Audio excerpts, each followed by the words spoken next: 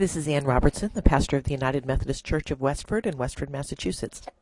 This is the sermon from yesterday, which was October 8th, 2006. The sermon title is Character Development. It comes from the hymn in Philippians 2, but also from the prophet Zechariah, who said famously, "Not by might, not by power, but by my Spirit, saith the Lord." That was the Old Testament reading for the morning. I should also say in this introduction that I'm proud that my new book is finally out, and it probably won't be in bookstores for another week, but it's supposed to be arriving at the warehouse tomorrow, Tuesday, so it should be shipping out from Amazon very quickly, and it's available. It has been available for pre-order on Amazon, and you can still get it that way, and it should be able to ship within the next week. The title is God's Top 10, Blowing the Lid Off the Commandments, and it's published again by Morehouse. Please remain standing for the New Testament lesson, which comes from Paul's letter to the Philippians in the 2nd chapter, the first 11 verses. If then there is any encouragement in Christ, any consolation from love, any sharing in the Spirit, any compassion and sympathy, make my joy complete. Be of the same mind, having the same love, being in full accord and of one mind. Do nothing from selfish ambition or conceit, but in humility regard others as better than yourselves. Let each of you look not to your own interests, but to the interests of others. Let the same mind be in you that was in Christ Jesus, who, though he was in the form of God, did not regard equality with God as something to be exploited, but emptied himself, taking the form of a slave, being born in human likeness, and being found in human form, he humbled himself, and became obedient to the point of death, even death on a cross. Therefore God also highly exalted him, and gave him the name that is above every name, so that at the name of Jesus every knee should bend, in heaven and on earth and under the earth, and every tongue should confess that Jesus Christ is Lord, to the glory of God the Father. This is the word of God for the people of God. Thanks be to God. You may be seated.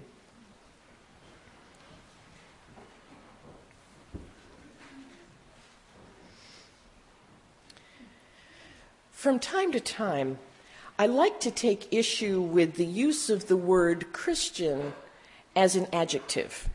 That is a word, if you don't remember your grammar, a word that describes something else. Christian behavior, Christian practice, Christian school. Certainly it can be a useful designation, and we have a general sense of what we mean by those things, and it would be hard to talk about the world and church if we didn't use it that way. But I think at its heart, the word Christian is really just a noun and can only really be used to describe a person. We take on the name of Christ at baptism and become Christian. You can't baptize a school, you can't baptize other things, you baptize people, and people are the ones who become Christians. We're people who've taken a vow of allegiance to God as revealed in Jesus Christ, and who've pledged to live our lives from within that relationship.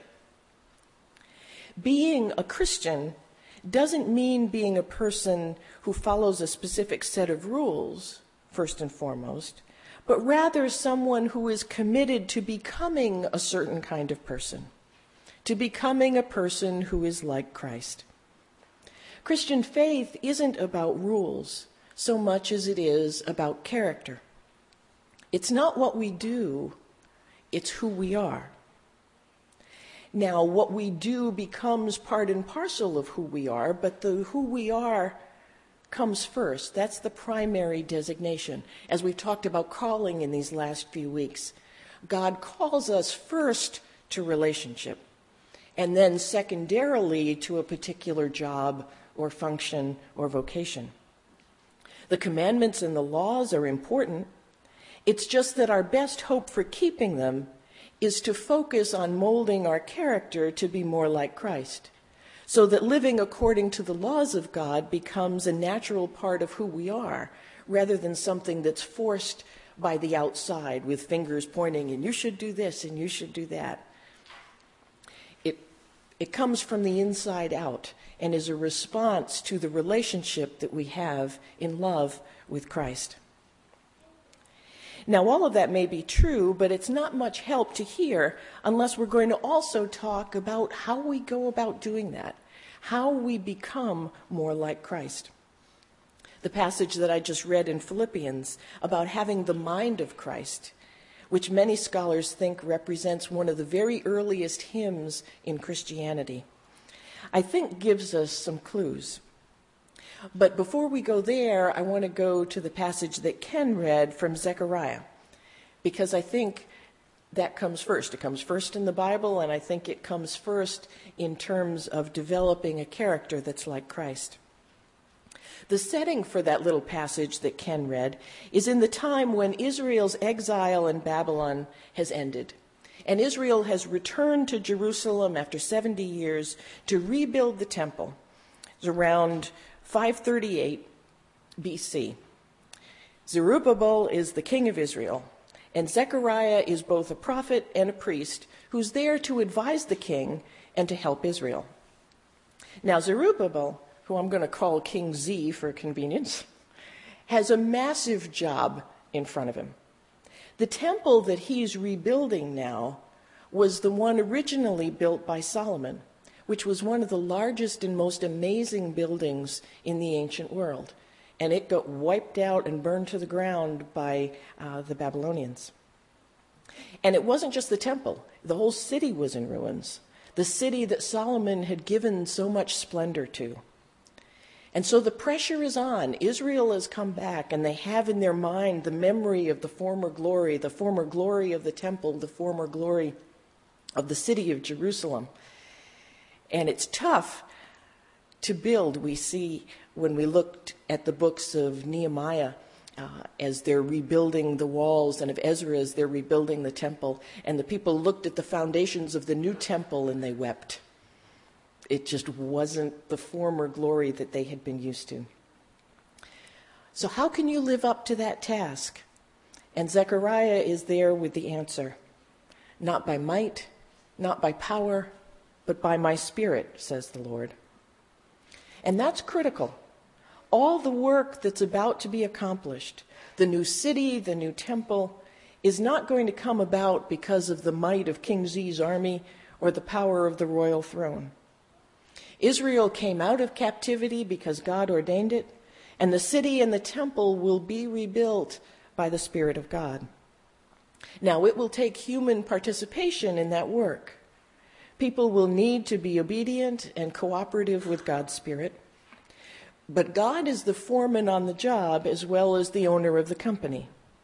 It's God's might and power, not the king's will, that will get the job done.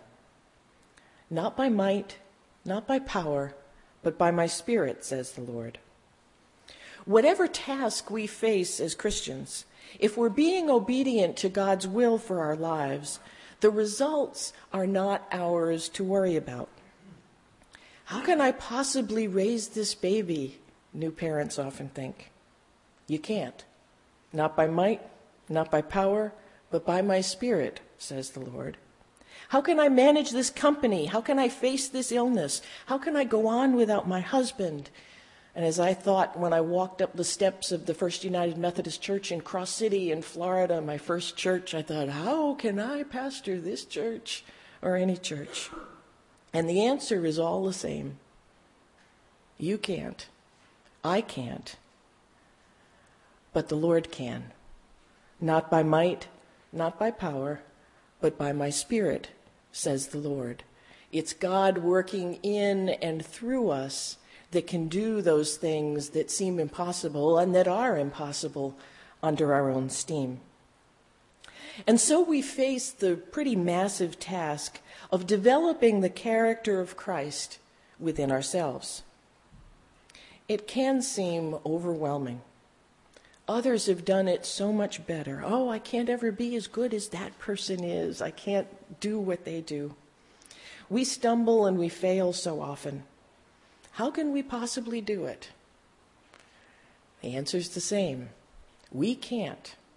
Not by might, not by power, but by my Spirit, says the Lord.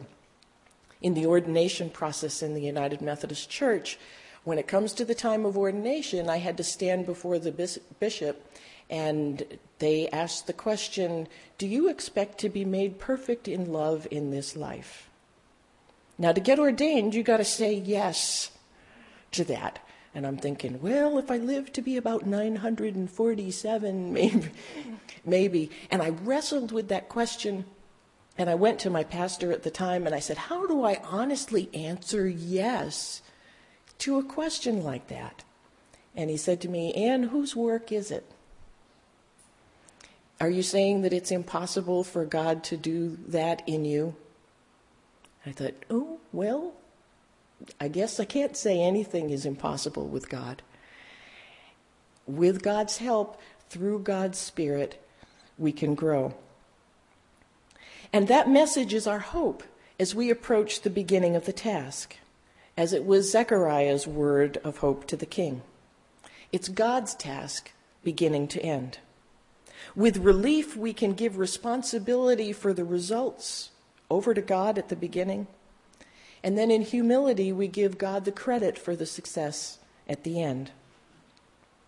Now, that said, it's important to realize that we do have a role in all of that.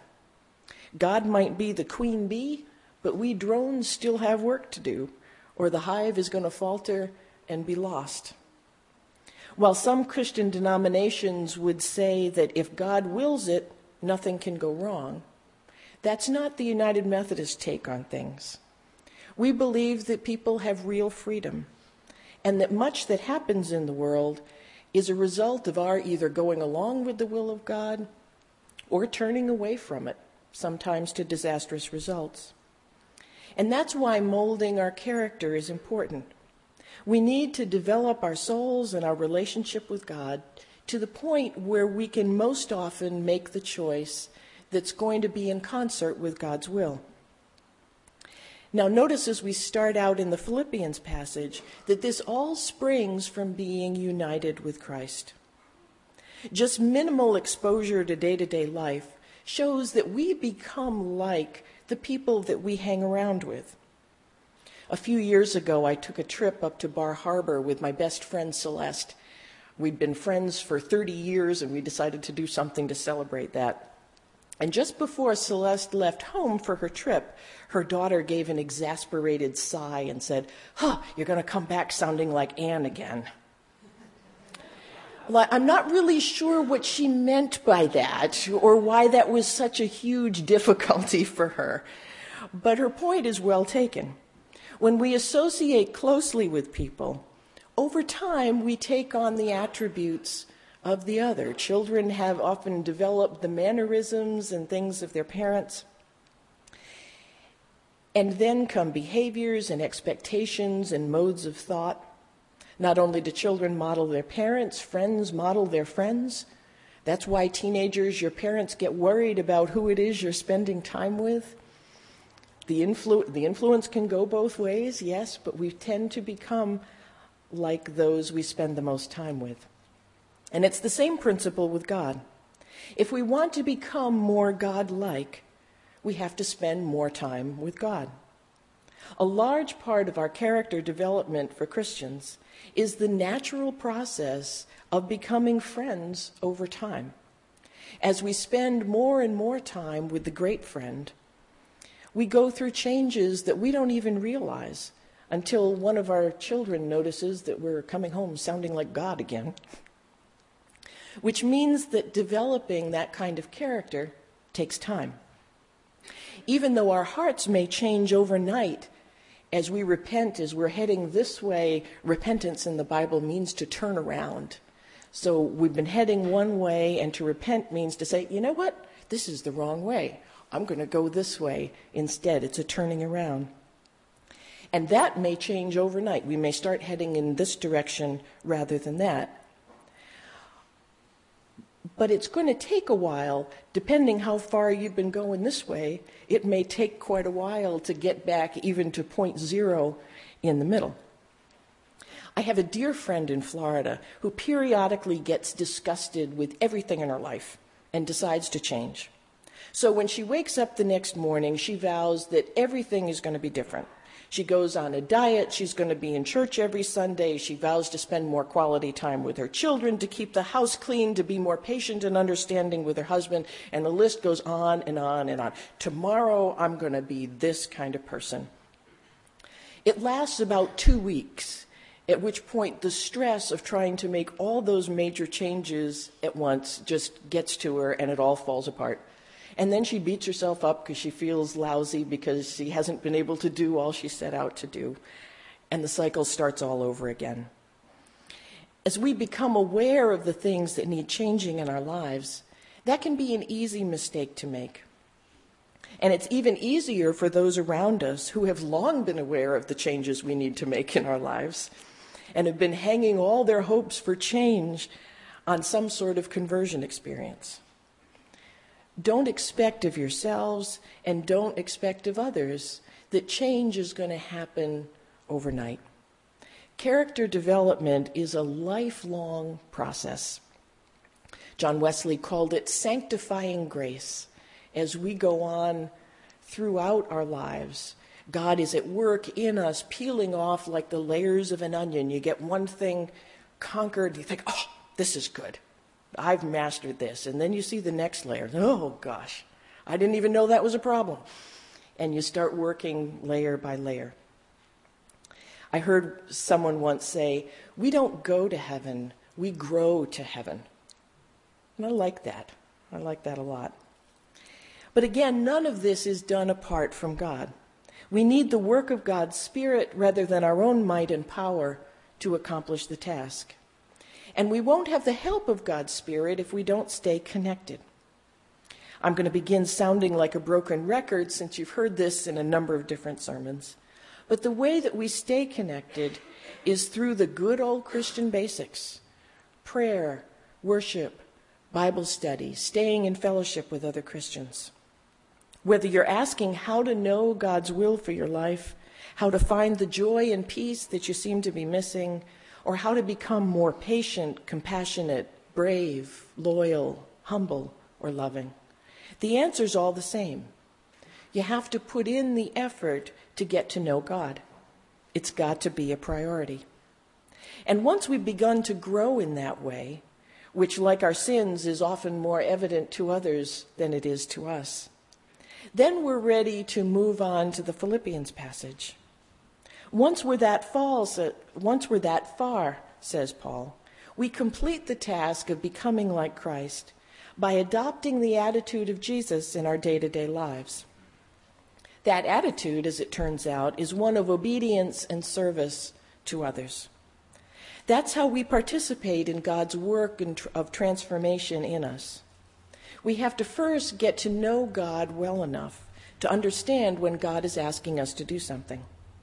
The relationship has to come first, and then we're obedient and live in life to service to others. It flows out of the relationship. It's a response of gratitude, not something that's forced on us at the beginning when we don't want it. Now, there's a whole sermon in that alone, since it's easy to get mixed up. Service to others needs to be tied to obedience to God for our own protection.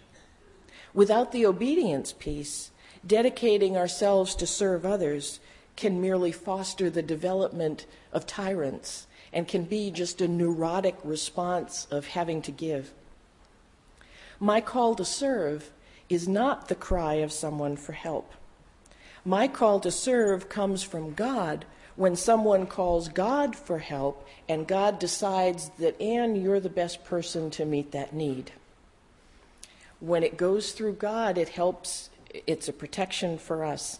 I spent a lot of my life without that critical understanding, and I both burned myself out and went deeply into debt, giving away what I didn't have and providing things that I really didn't have to provide because people just came to me for help. And I thought Christians ought to help if somebody's in need, and there is so much need out there. But finally I learned it's obedience to God. And when God would nudge me, this one's for you to help. Okay. This one's for somebody else. All right. God is the intermediary. The Holy Spirit interprets between us. We address our calls for help to God, and God is the one to figure out how to provide what we need. Not by might, not by power, but by my Spirit, says the Lord. It's a big topic, and we're not done. But for this morning, I want you to realize that attaining the character which will produce the fruit of God in our lives has its origin in our relationship with God. We work on that first, and when that begins to flow more naturally, then we have the guidance that we need to work out our kinks in relationships with others. Seek ye first the kingdom of God and God's righteousness. Then all these things will be added to you, Jesus says. Love the Lord your God with all your heart, with all your soul, and with all your strength. Jesus puts that first, and then it's easier for the second part of that great commandment, to love your neighbor as yourself. It starts with relationship with God, and then God's in a position to instruct you on how to proceed from there. It's a huge job, but we don't have to do it by ourselves. In fact, we can't do it by ourselves. It isn't by might. It's not by power. It's by God's Spirit. Amen. Thanks for subscribing to Spirit Walker Sermons. If you're ever in the area, stop in for worship at 9:30 a.m. on Sunday mornings at 10 Church Street in Westford, Massachusetts. I'd love to have you stop by my website at www.annrobertson.com, where you can also subscribe to a weekly devotion, which you can receive either as an email or a podcast. I'd love to hear from you via email at ann@annrobertson.com. Thanks again for subscribing, and I hope your week is filled with God's blessings.